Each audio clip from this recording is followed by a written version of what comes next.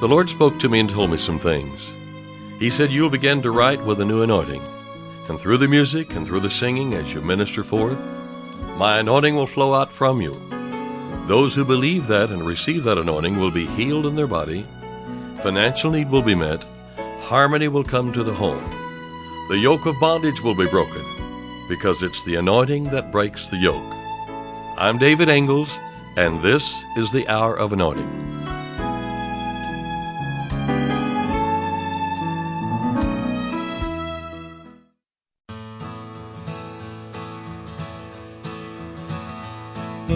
Without love I am profited nothing. Love is both patient and kind. Love is not jealous. Love does not brag. Love has no arrogant mind. Love does not act with rudeness, nor insist on the way of its own. Love's not provoked, never harbors a wrong, never gleeful when a wrong is done. Love lets me give to the limit. Love isn't love just in part. Love made me offer Jesus all my devotion and crown him the King of my heart.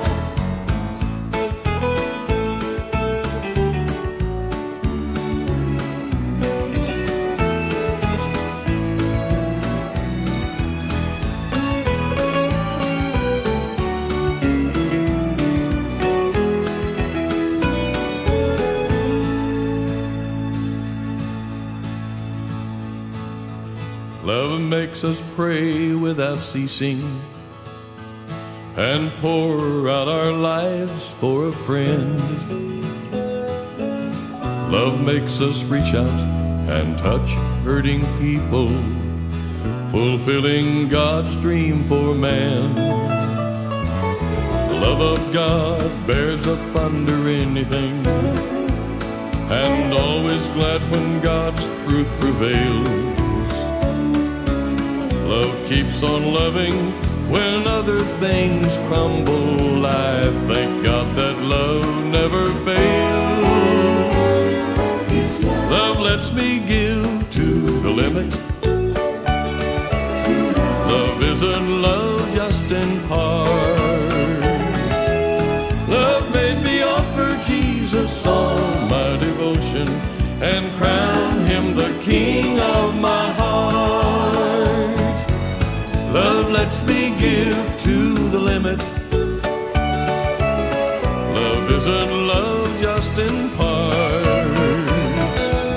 Love made me offer Jesus all my devotion and crown him the King of my heart. I crown him the King of my heart.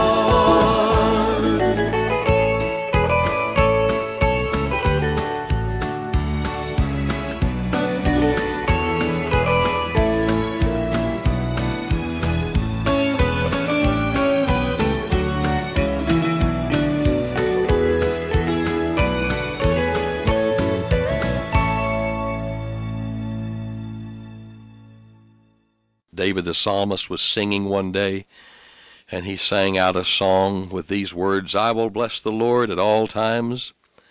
His praise shall continually be in my mouth. My soul shall make her boast in the Lord. The humble shall hear thereof and be glad. O magnify the Lord with me, and let us exalt his name together. David wrote this psalm at a very, if I could say, a very low point in his life. He's possibly about 19 to 20 years of age at the time, and Saul is wanting to kill him, and not just necessarily personally to kill him, but Saul has soldiers and employees under him, and he's sending these soldiers out to get David. And of course David also, this is on the heels of possibly being responsible for about 85 priests of the Lord having been killed. And so you can see what a lot of heaviness was upon him, and it's a very low time in his life. And he writes this psalm, Psalm 34, and he sings this out to God. I sought the Lord, and he heard me and delivered me from all my fears. And see, psalming to the Lord builds a can-do attitude. You know, as the last days are approaching here, and I believe that we're in the last days, God is restoring the tabernacle of David, and the Gentiles are all going to be a part of it.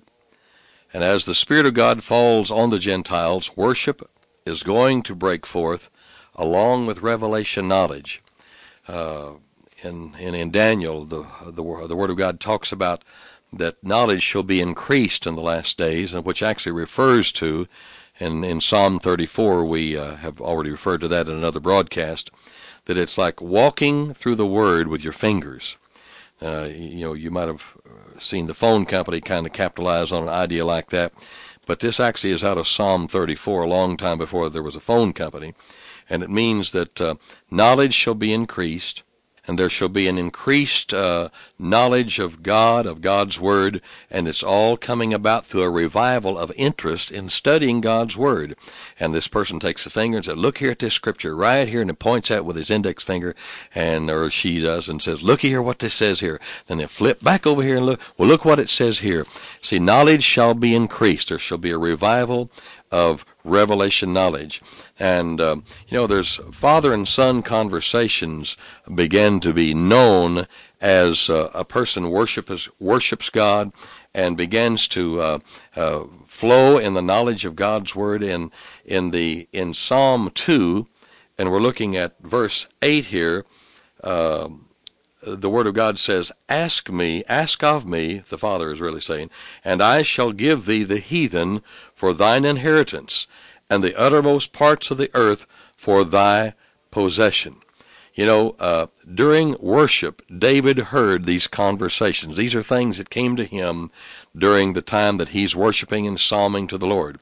We are the temple. We are the tabernacle of God. We offer him our sacrifice of praise, not this coming Sunday or not next Wednesday night, but at this moment, this day. This is the day the Lord hath made. Let us rejoice and be glad in it. Let's offer the sacrifice of praise to God. When? All the time, continually, Hebrews 13:15 says. Even the fruit of our lips giving thanks to his name. We present our souls, we present our bodies to him in worship and praise. Now, praise begins in the heart of man. It's governed by the will of man and uses the whole being of man in its expression. We present our souls, our bodies to him in worship and praise. We then are transformed. Our mind begins to take on vision and renewal. Romans 12, verses 1 and 2 talks about this. There are three ways of worshiping God, and this is the importance of corporate worship, of coming together corporately. Now, we want to have personal worship, and we do that wherever we are, but then corporate worship we're talking about for a moment here. Three ways of worshiping is with an instrument. We can worship God through song corporately. We can actually worship him through dance corporately. And so how did the instruments get started in worship? Well, Jubal, as far as we can study and know here, was the first musician. Now, Jubal means floodgate, and he's the son of Lamech. And then, of course, Judah means praise. And we find that in Genesis 49 and 8 that Jacob prophesied over Judah, and then Jubal actually began, I think, somewhere like with like a harp and organ. There was no percussion at that time. Now, Colossians 3 talks about ministering unto the Lord with music, ministering in singing with instruments and dancing, and we're to minister to one another.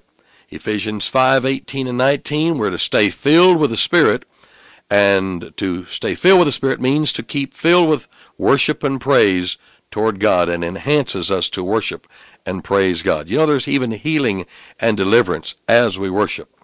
In Chronicles, it talks about men who would prophesy with a harp.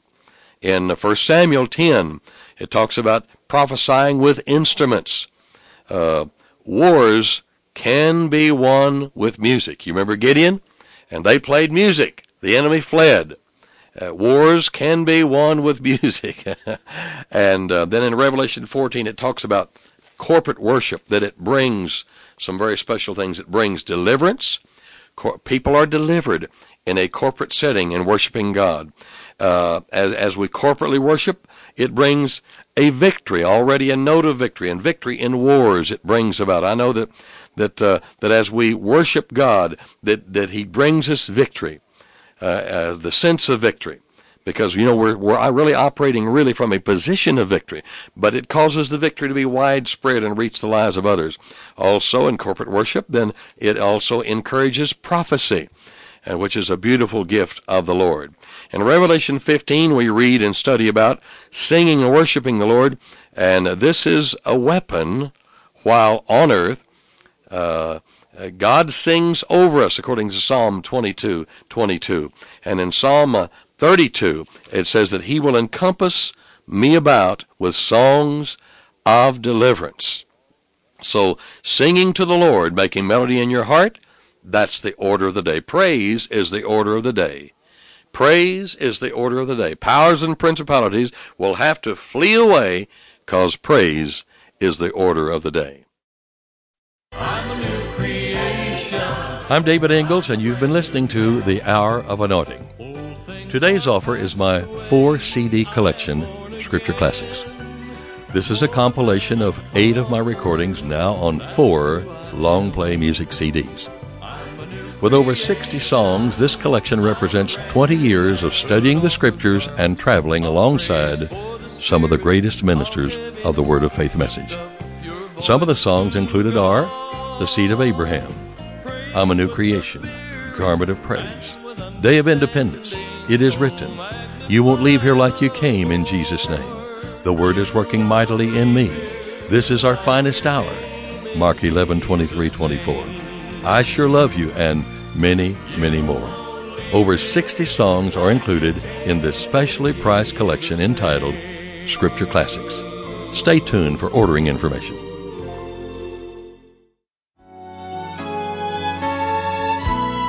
To order today's offer and additional David Ingalls products, including music CDs and downloads, soundtracks, and songbooks, call us toll-free at 1-877-34-RADIO or visit us online at diministries.org.